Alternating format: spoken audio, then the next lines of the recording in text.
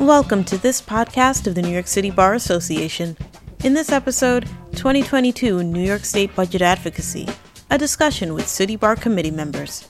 Elizabeth Cochenda, New York City Bar Director of Advocacy, speaks with 3 City Bar members about issues that they advocated to include in the New York State budget.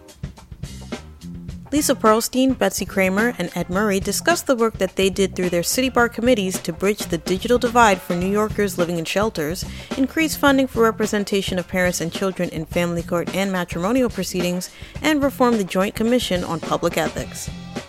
Opinions expressed are those of the speakers and not necessarily of the City Bar. Here's Elizabeth Cochenda.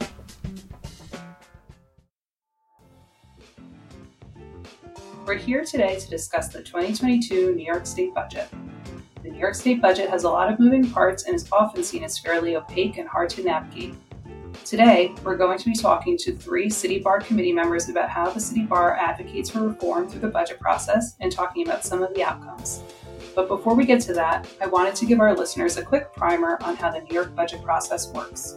The budget process dominates the first 3 months of the legislative session, which starts in January and runs until June.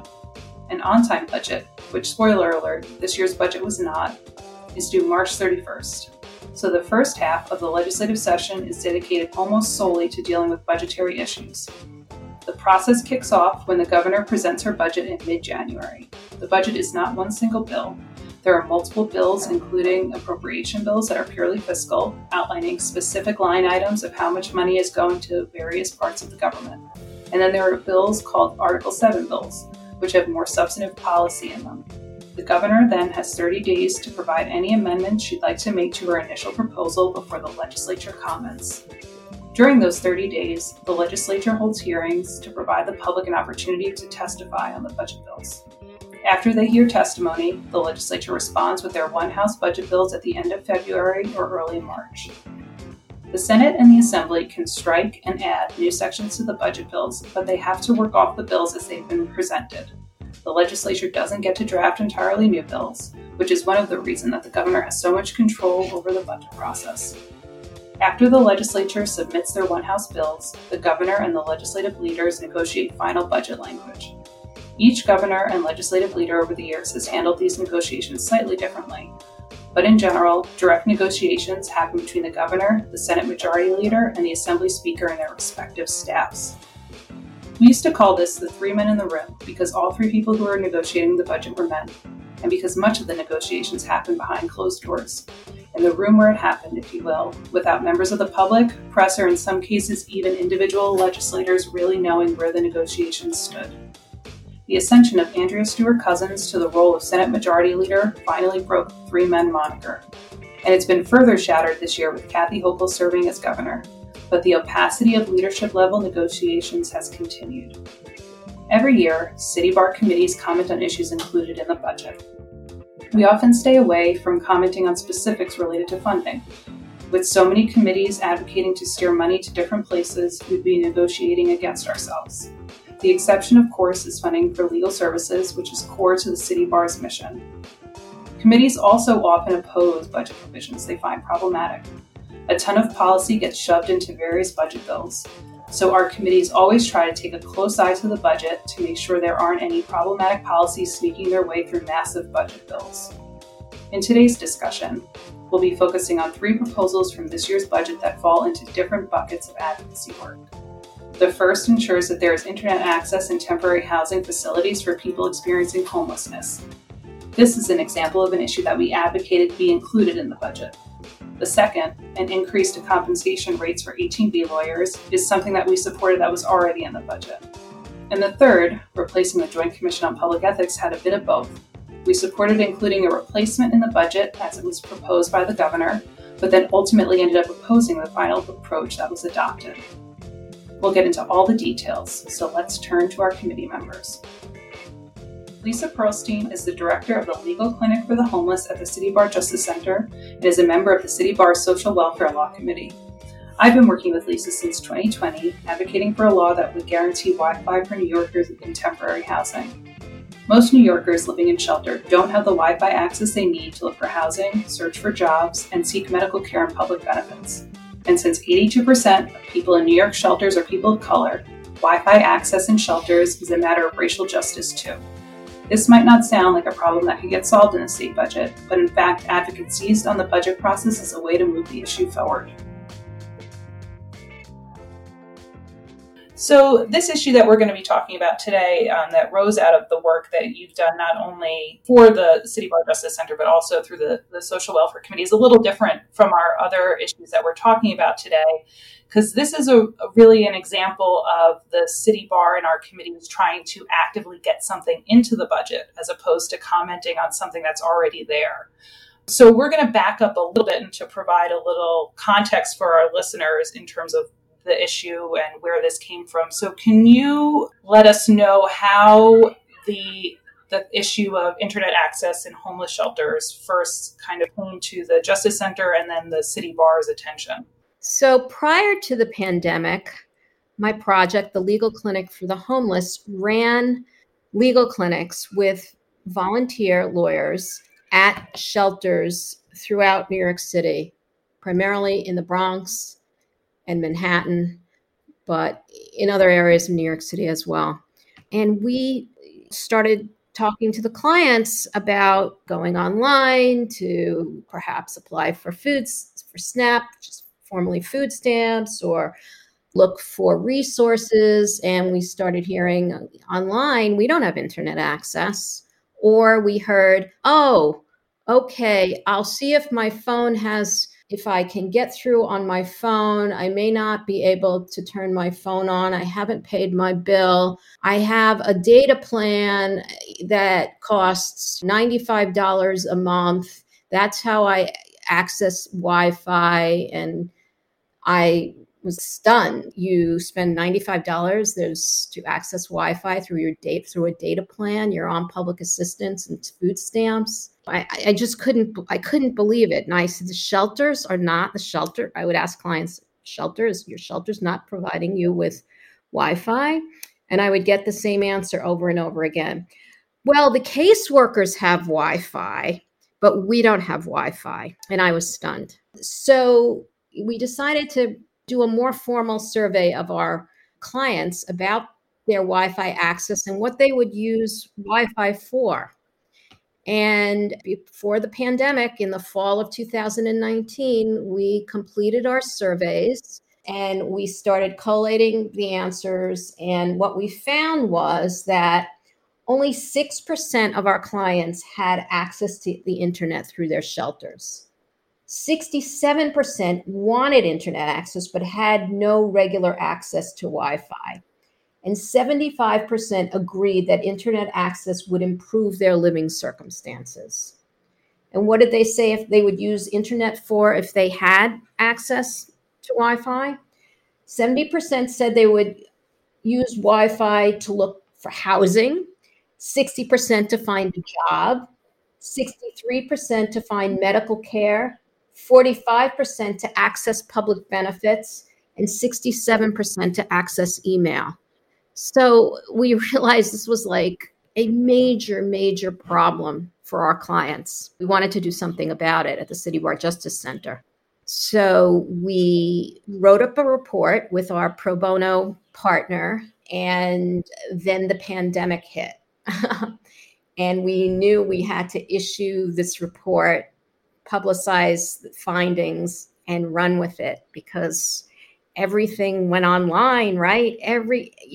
Anything you could do was, the only way you could do it was on the internet. Once public benefit offices closed, Social Security offices, welfare offices, people needed to figure out where they could find food. Everything was online. Their doctor's appointments, everything.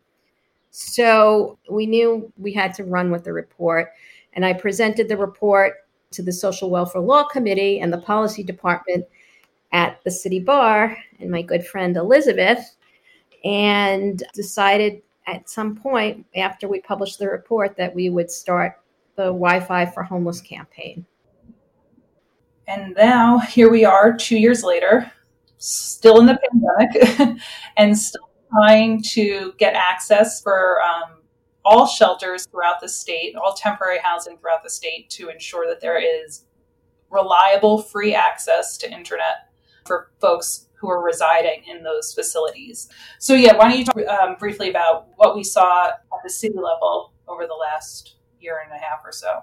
We got a lot of support from other organizations, including Vocal New York, legal services offices, legal aid offices, private law firms, corporate legal departments. Over 30 organizations signed on to our report and the campaign. And we took a number of actions. I would say we got the president of the bar, Sheila Boston, to write a letter to the mayor demanding that this was actually an issue. Lack of internet access in shelters was a racial justice issue because over 82% of people living in shelters are people of color. Social Welfare Law Committee members testified at public hearings on the digital divide. In September of 2020, the New York Times published an article citing the City Bar Justice Center's report on lack of Wi-Fi in shelters. Due to the publicity and the testimony and the threat of a lawsuit actually from legal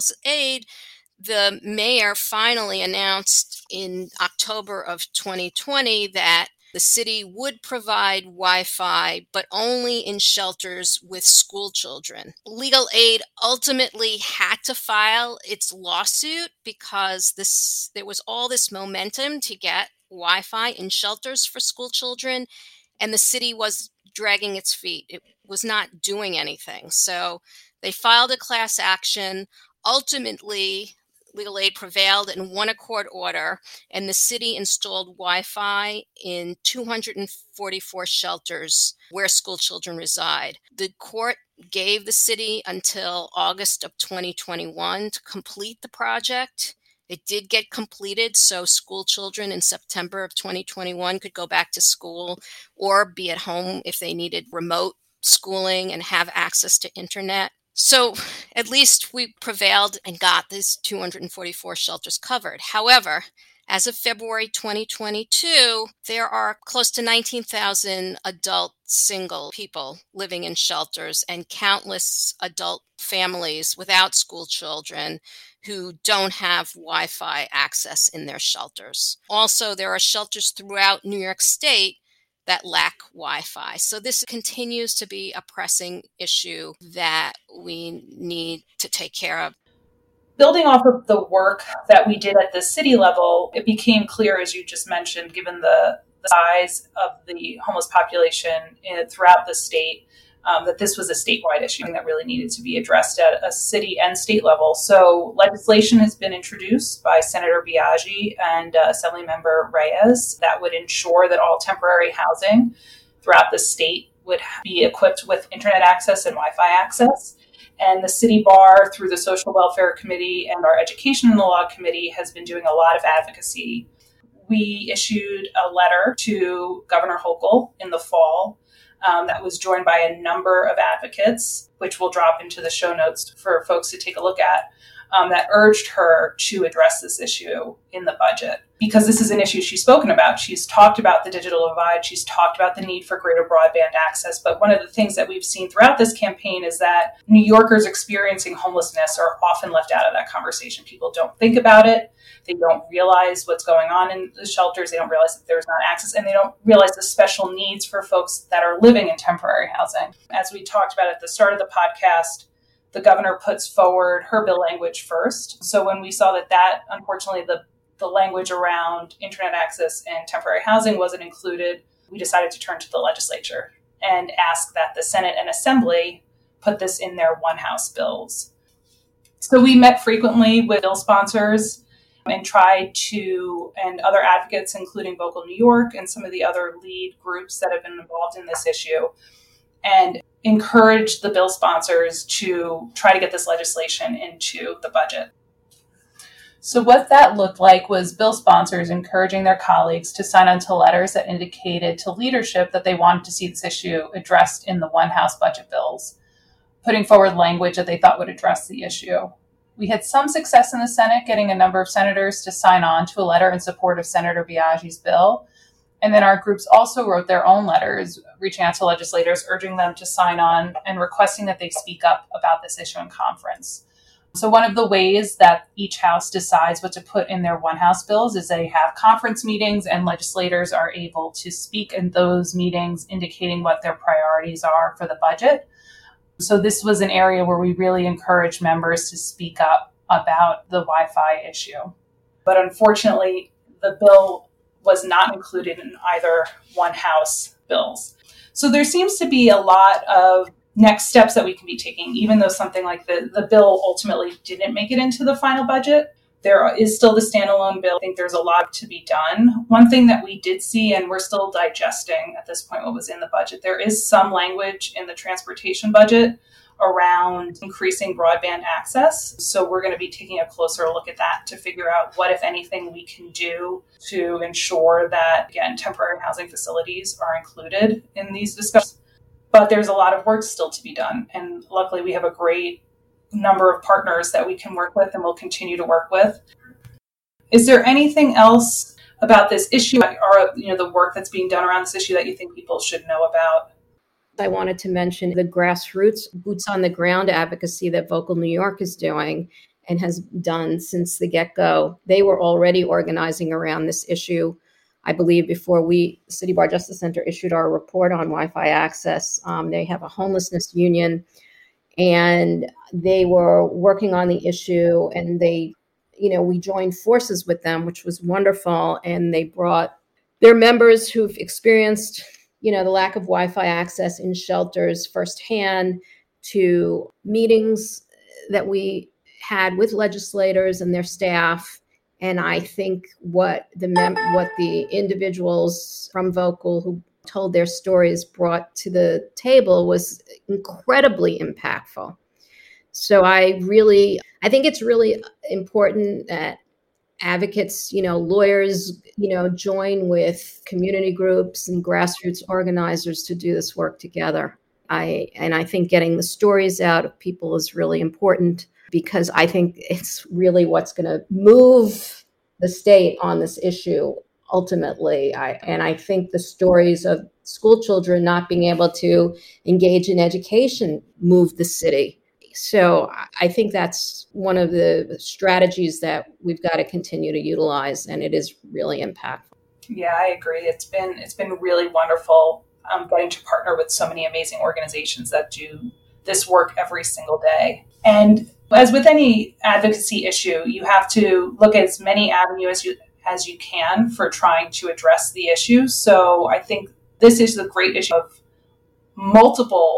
having multiple approaches towards an issue, dealing with it at the most local level through direct action that the executive can take at the city level, to litigation, to trying to get standalone legislation passed, to trying to get budget funding passed. We're really covering all of our bases with this bill, and there's more work to be done, but we have a really great team that's working on it. So we're looking forward to continuing to work together on this. Thank you so much, Lisa, for chatting with us today. Thank you so much, Elizabeth. After speaking with Lisa, I talked to someone whose budget issue might sound simpler, but proved just as challenging. Betsy Kramer is the Director of Public Policy and Special Litigation Projects at Lawyers for Children. From Betsy's position on the City Bar's Family Court and Family Law Committee, together with the Council on Children, she has been working to support a long overdue increase of funding for representation of parents and children in family court and matrimonial proceedings. In New York, there exists a right to assign counsel for parents and children in a range of family law proceedings involving the infringement of fundamental interests and rights, including cases involving child custody, abuse and neglect, foster care placement, termination of parental rights, and family offense proceedings. A lot of budget issues have become complex legislative affairs, but this one is all about finding the money for a program that badly needs it. So why don't you tell us a little bit about the letter that the council sent out this year related to the budget? So the council sent a letter to Governor Hochul and the leadership in the legislature asking for the budget to include increased funding for representation for parents and children in family court and matrimonial proceedings. And there are really three parts to that. It was an increase in the hourly rates paid to 18B assigned counsel. It was increased funding for institutional providers of attorney for children services, and an increase in the budget for the Office of Indigent Legal Services.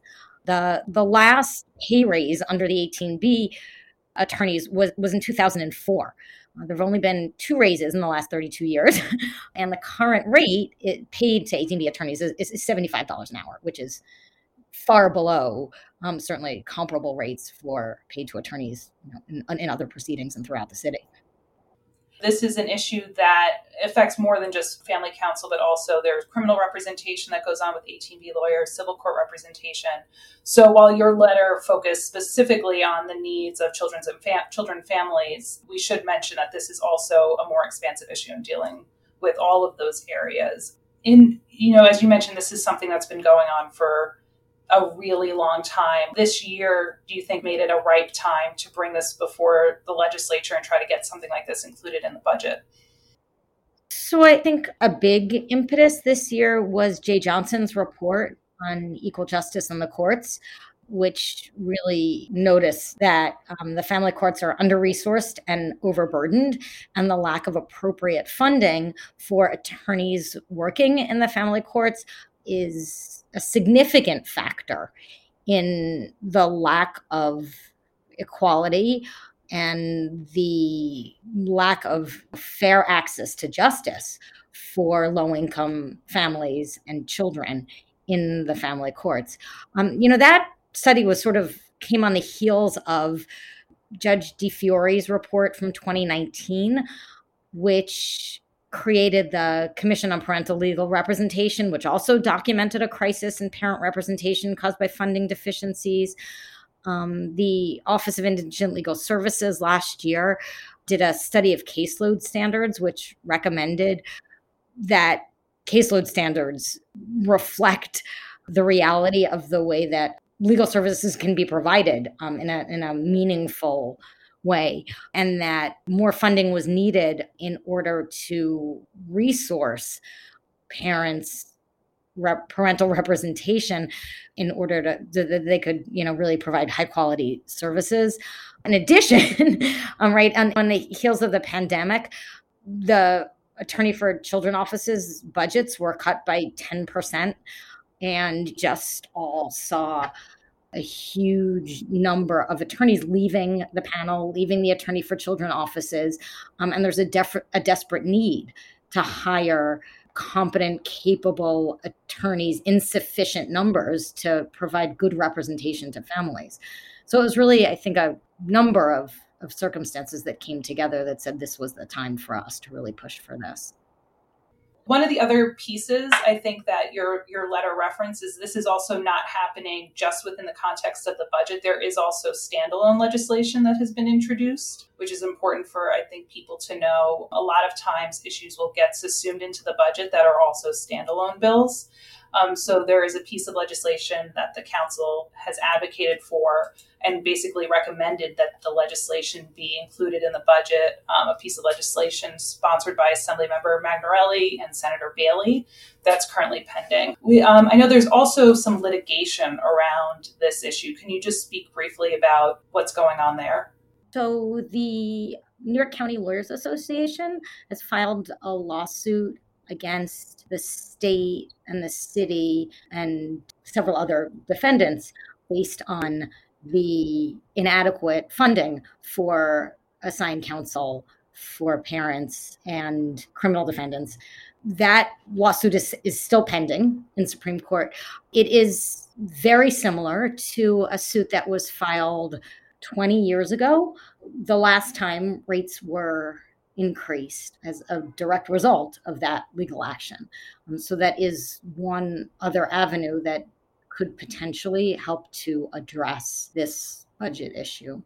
And in terms of your advocacy efforts, the council sent this letter. A lot of organizations were very active. I know the State Bar was very active in supporting a number of organizations have been pushing for this increase in rates. Was there any natural opposition or groups coming out against this, or is this pretty much a pure funding issue? It appears to be a pure funding issue. I think anybody would argue that parents and children and people accused of crimes who can't afford to hire counsel are entitled to be assigned counsel in a timely manner, counsel who are competent, counsel who aren't so overwhelmed by the amount of cases that they are required to take. The only opposition seems to be the cost. Yeah. So that leads us to what ended up actually happening in the budget. This is an issue that I think a lot of folks were really optimistic about. This was included in both one House bills, so both the Senate and Assembly put forward slightly different versions, but both included language about some sort of increase to the rates. Why don't you tell listeners what ended up happening in the final budget? In the end, there was no funding, no additional funding in the budget for 18B attorneys for the offices that represent children or for the Office of Indigent Legal Services. So in terms of next steps for something like this, unfortunately, I think, thankfully we have the standalone bill, but it looks as if we are starting over again in terms of trying to push the legislation. That bill that we mentioned earlier is still in committee. And one of the things I think that we have historically seen when it comes to budget negotiations is that it's often difficult to get bills passed that have a price tag attached to them passed outside of the budget process, particularly under the previous governor. We do, obviously, as we've discussed, have a new governor, and that means maybe that we have another bite at the apple with this. And I know from the city bar's perspective, and I'm sure other advocates' perspectives, this is not an issue that we'll be letting go. So we'll be supporting the standalone bill. This is definitely one of those things now, as we're kind of digesting everything from the budget, that our office, the policy department, will be following up with committees to talk about next steps and figure out where we go from here. So checking in with bill sponsors, checking in with other advocates to see about next steps will be really important in the coming weeks, because there's not really a ton of time left, unfortunately, before session ends. So getting a bill like this passed is going to require a pretty strong amount of support from groups that are engaged on this. Is there anything in terms of, as you've dealt with this budget process, that surprised you or you learned about differently this year, or just found interesting in your experiences in navigating New York's complicated budgetary process? The thing that is always surprising is how opaque the process is. Even until the very final moments, nobody seemed to really know what was going to be in the budget and what was not going to be in the budget. It's all done seemingly behind very closed doors, which is incredibly frustrating, because if there had been some notification that maybe this wasn't going to be in the budget, there could have been more conversations about why it was so important and why maybe in the long run, although it seemed to have a big price tag, it would actually in the long run save money in various ways. But there was no opportunity for that, and that is frustrating. Yeah, I think that is unfortunately a common theme when we talk about these issues, the opacity of the process and the inability for advocates to make their voices heard around these issues, because it's done in such a short timeline with so many different people trying to have their voices heard. It makes it really, really challenging to break through. So I think that's going to be a common theme as we talk about the issues in this podcast about this budget process. Is there anything else that you wanted to make sure to highlight or talk about when it comes to this issue or, this budget process generally? Just that I hope that the spotlight won't come off of this issue just because the budget process is over. There, as you said, is an opportunity to pass a standalone bill, maybe with a longer effective date, so that it could be funded later. And it's important to make voices heard around this issue so that it doesn't go away. And I think the more that it's discussed and the more that there is a spotlight on the crisis in the courts, the more likely we are to get something done, either outside of the budget or in the next budget. Well, thank you so much, Betsy. We appreciate you taking the time and chatting with us about this. Thanks for having me. While the 18B rate increase essentially came down to dollars and cents, our next topic combines funding with reimagining an entire oversight commission. Ed Murray is chair of the City Bar's Government Ethics and State Affairs Committee. The committee has long been vocal about the need to reform JCO, the Joint Commission on Public Ethics, which ensures compliance with the state's ethics and lobbying laws and regulations. Advocates think that the commission should be more independent from the people that it regulates. This is an issue that got a lot of attention in the press and that the governor and leadership put their hands on directly. I talked to Ed about the need for JCO reform and the way that it got tangled in budget deal making. So in our discussion with committee members today, we're talking about some of the different ways the City Bar interacts with the budget process. Our Government Ethics and State Affairs Committee had a particularly interesting experience because it had touches on this budget process from start to finish. Ed, why don't you give listeners some background on the committee's work around ethics oversight in New York? It's a long history, 10 years, I think, at this point, working on JCOPE. Sure. So the State Ethics Commission, which is called the Joint Commission on Public Ethics, was created in 2011, and the City Bar has been involved in keeping tabs on what the Ethics Commission has been doing over the last 10 plus years. And we have former City Bar President Evan Davis to thank for that. He's been a strong, effective voice here in government ethics. And he was a member of this committee during the past 10 years and was involved in putting out a report 5-6 years ago on the status of JCOPE and suggested reforms. So this has been a big issue for the committee over the last 10 plus years. When I became chair, it was about the 10-year anniversary of JCOPE, and our committee put out a 10-year status report in 2021. And we also did a public event where we had members of the legislature, lobbyists, and academics come talk about JCOPE and its future. So just to give listeners, because I think those areas where people know in theory, when we say ethics enforcement, they have an idea of what that means. But can you talk just a little bit about what JCOPE does and why the City Bar and your committee have argued that the current structure of the commission is ineffective and not able to really count its duties? Why do we need these changes? So JCOPE regulates state employees, state officials, and lobbyists. And a good way of thinking about what JCOPE is, it's essentially a conflicts of interest board. It regulates its issues of gifts to public employees, and it reviews and it receives financial disclosure statements, and it does those sorts of things. One of the concerns that people had with JCOPE was that it wasn't designed to be a strong independent voice for government ethics and administer the state ethics rules in a fair and strong manner. And there are a number of reasons why that was the case. And one issue was just the way the commission was designed. It's a 14-member commission. 8 members are appointed by the legislature, and 6 were appointed by the governor. A common criticism for this was that it's hard for a commission to be independent if they're appointed by the persons whom they regulate. And that we'll get more on to this later when we talk about what our suggestions were for reform. But that was one issue, the size of the commission and who did the appointing to the commission. Another issue was JCOPE had special voting rules where a minority of members, 2, sometimes 3 members, can block any enforcement action, even if the 11 or 12 other commission members supported it. These were special voting rules, and they fit hand in glove with the way the commissioners were appointed. So the governor got to appoint 6 members, but 3 of his appointees could block any enforcement action.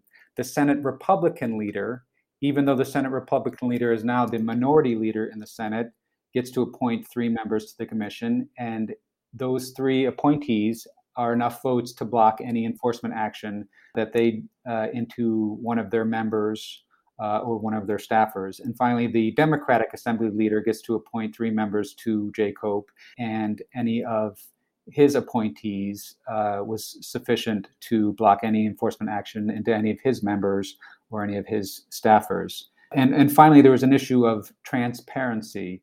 JCOPE is subject to strict confidentiality rules regarding any enforcement action, and they also were not subject to the state's Freedom of Information Law and Open Meetings Law. So their actions were very opaque and didn't help support the notion that they were acting in the public interest if everything they were doing was kind of shrouded in secrecy. As I mentioned, these were some of the structural deficiencies with JCOPE, and how this played out over the last 10 years. There were a number of enforcement actions or issues that arose where the public thought there should be stronger enforcement with respect to Assembly Speaker Sheldon Silver, with respect to some of the governor's aides, and they did not take any action whatsoever. And some of the actions or discussions regarding these potential actions were disclosed to the public, and it just caused more outrage that nothing was actually happening at JCOPE.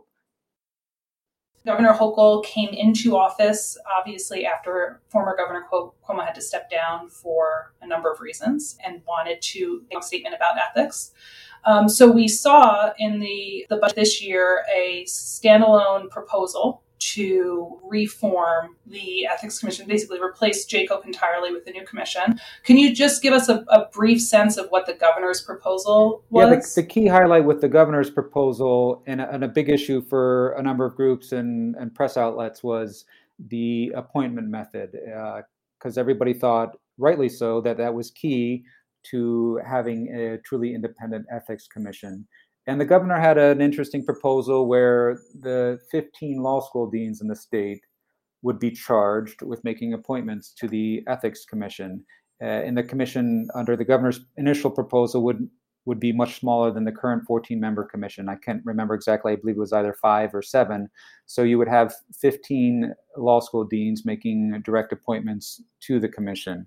And it was our hope with that proposal that it would be a public application process where anybody across the state would be able to apply.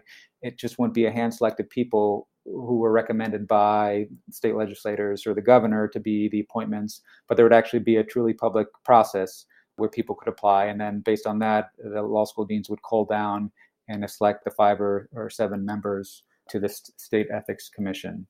The legislature, it turned out, had no interest at all in that proposal. And so that went nowhere in the budget negotiations. However, the issue of the law school deans did continue on in some form in the process that was adopted. In terms of advocacy around this issue, the City Bar takes all different sorts of routes when it comes to advocacy based on the issue. I think this was a great example of the City Bar partnering with other groups to try to advocate in tandem for a change. You know, we always have to maintain the City Bar's voice and make sure that we are speaking as an organization. You know, we don't join coalitions, but we are able to partner with other organizations as appropriate. And I think this was a great example of us being able to work with other groups towards a common goal. So, Ed, can you talk a little bit about how the Government Ethics Committee collaborated with some outside groups on this issue? Sure. I think that's one of the interesting issues with this whole process. It's often easier to come up with your own ideas as to how you think things should be reformed and what you think about proposals. But with an issue like this, we felt it would be stronger to speak as one voice with a number of organizations statewide.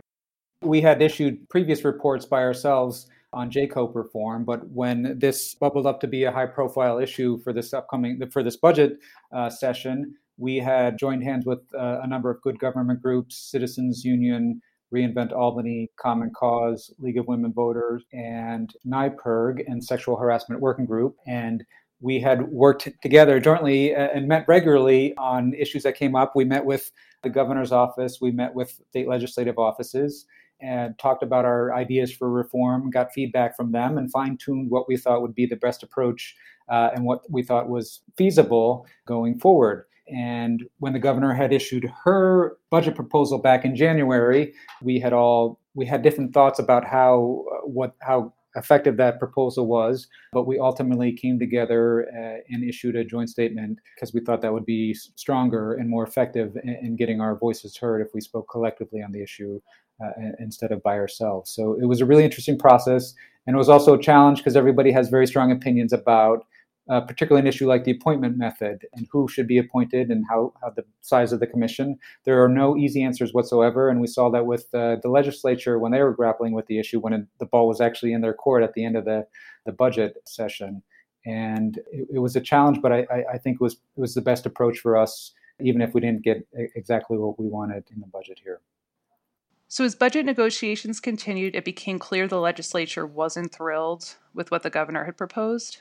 We attempted to move the dialogue forward taking a couple of different approaches. First, we decided to put forward our own proposal that we worked on with good government groups, which tried to respond to the concerns raised by the governor and the legislature while also maintaining the commission's independence. We also issued multiple press releases and promoted editorial board pieces that were also calling for a new commission. As we've already telegraphed, the final budget came out and unfortunately it didn't include our proposal, but instead established something entirely different. Can you talk about what ended up being adopted by the legislature and the governor? What was ultimately adopted was an 11-member commission. The governor and the comptroller and the attorney general and the state legislative leaders would each recommend somebody to be appointed to the commission, and then the New York Law School deans, which was part of the governor's initial proposal, but here the New York Law School deans would essentially vet these recommendations and approve them for appointment to the commission. So with this 11-member commission, the governor would have 3 appointments, the state Senate leader would have 2 appointments, the state assembly leader would have 2 appointments, and then everybody else would have 1 appointment to make up an 11-member commission. This appointment process was pretty much uniformly panned as a political process because there's really no reason why one official or another gets to appoint more than one person to the commission. But here you have the Democratic leaders in the state legislature and the Democratic governor appointing 7 members to an 11-member commission. And with this new commission, they don't have special voting rules like they do with JCOPE, but they can only act by a majority vote or a total of 6 votes. So these 3 leaders essentially control all actions by the commission. So our response to this appointment method was it's flawed, and the response of the editorial boards is that it's flawed and no better than JCOPE. So at this point, there's not much we can do. It remains to be seen how effective they could be. But I want to add that there are other reforms to this ethics commission that should be noted. One, aside from the appointment method, there is no special voting rule. So it's actions by majority vote of the commission. In addition, there's some more transparency measures for the new commission. They're now subject to FOIL and subject to open meetings law. But I would put a caveat on that. There are exceptions to disclosure under FOIL. So a lot of the work that JCOPE does could still be withheld from public disclosure under one of the exceptions. So there's that, but it does flip the script for JCOPE or the new Ethics Commission in favor of disclosure. So it remains to be seen how effective this commission is. At this point, we just have to wait and see. An interesting aspect of the new commission is that there'll be annual hearings every year to receive feedback from the public on reforms. So we will eventually, I imagine, participate in those hearings and make suggestions at those hearings. It would also be good if the state legislature had hearings as well, because they are the ones that make the laws. And I'm sure we'll be pushing at some point for that. Yeah, I think we can say with certainty that the City Bar and your committee will be very closely watching as this new commission takes shape and staying engaged in terms of responding to any kind of rulemaking procedures, but also making a report back in terms of what's working and what's not. This is the commission we now have, so we're going to need to hope for the best, but also continue to advocate for the kind of commission we ultimately want to see. So I have no doubt that we will be staying very engaged on this as we move forward. Just to wrap up, was there anything about this process that was particularly surprising or interesting to you in terms of your committee involvement and the work that you've done through the bar, doing this kind of more hands-on advocacy work?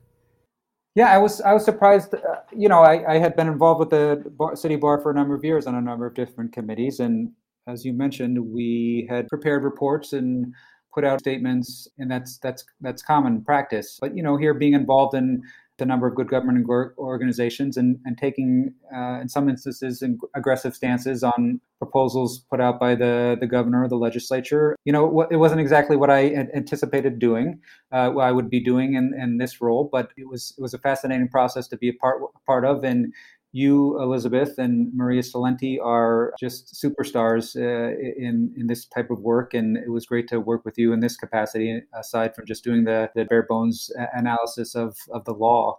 So it was a fun process to be a part of. I hope we can continue to work in this way. We love to hear that. And one of the reasons that we wanted to have these conversations was to let committee members know about all the various facets of not only the budget process, but the way as committee example of that. Is there any, before we wrap up, anything else that you want to touch on or that we didn't discuss that you want to make sure that we... No, I just have one question for you. What were you surprised about with this whole process? I guess I would say what I'm surprised about is that I wasn't surprised. Albany tends to be cyclical. There's a certain budget dance that plays out each year, so you know what to expect up to a point. But with this being the first budget under our new governor, I really wasn't sure what to expect. It was a clean slate, and it wasn't clear how she would handle the process. But after it all played out, I don't think there was much change. The budget remained a mostly secretive process that was really difficult to engage with and hard to crack through to find out what the specifics of the policies being discussed were. But I think we did a really great job as a group doing our best to engage with that process and working together to speak on an important issue.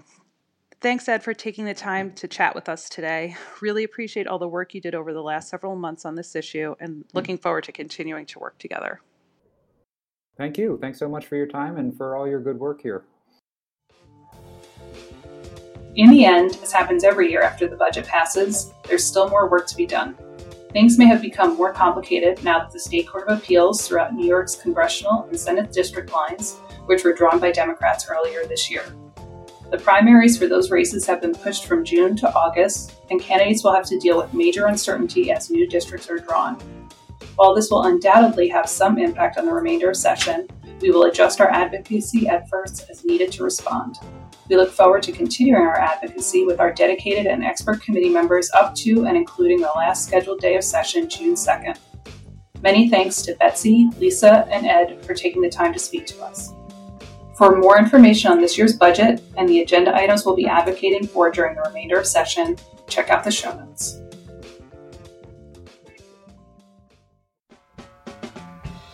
Thank you for listening to the 44th Street podcast of the New York City Bar Association. Opinions expressed are those of the speakers and not necessarily of the City Bar.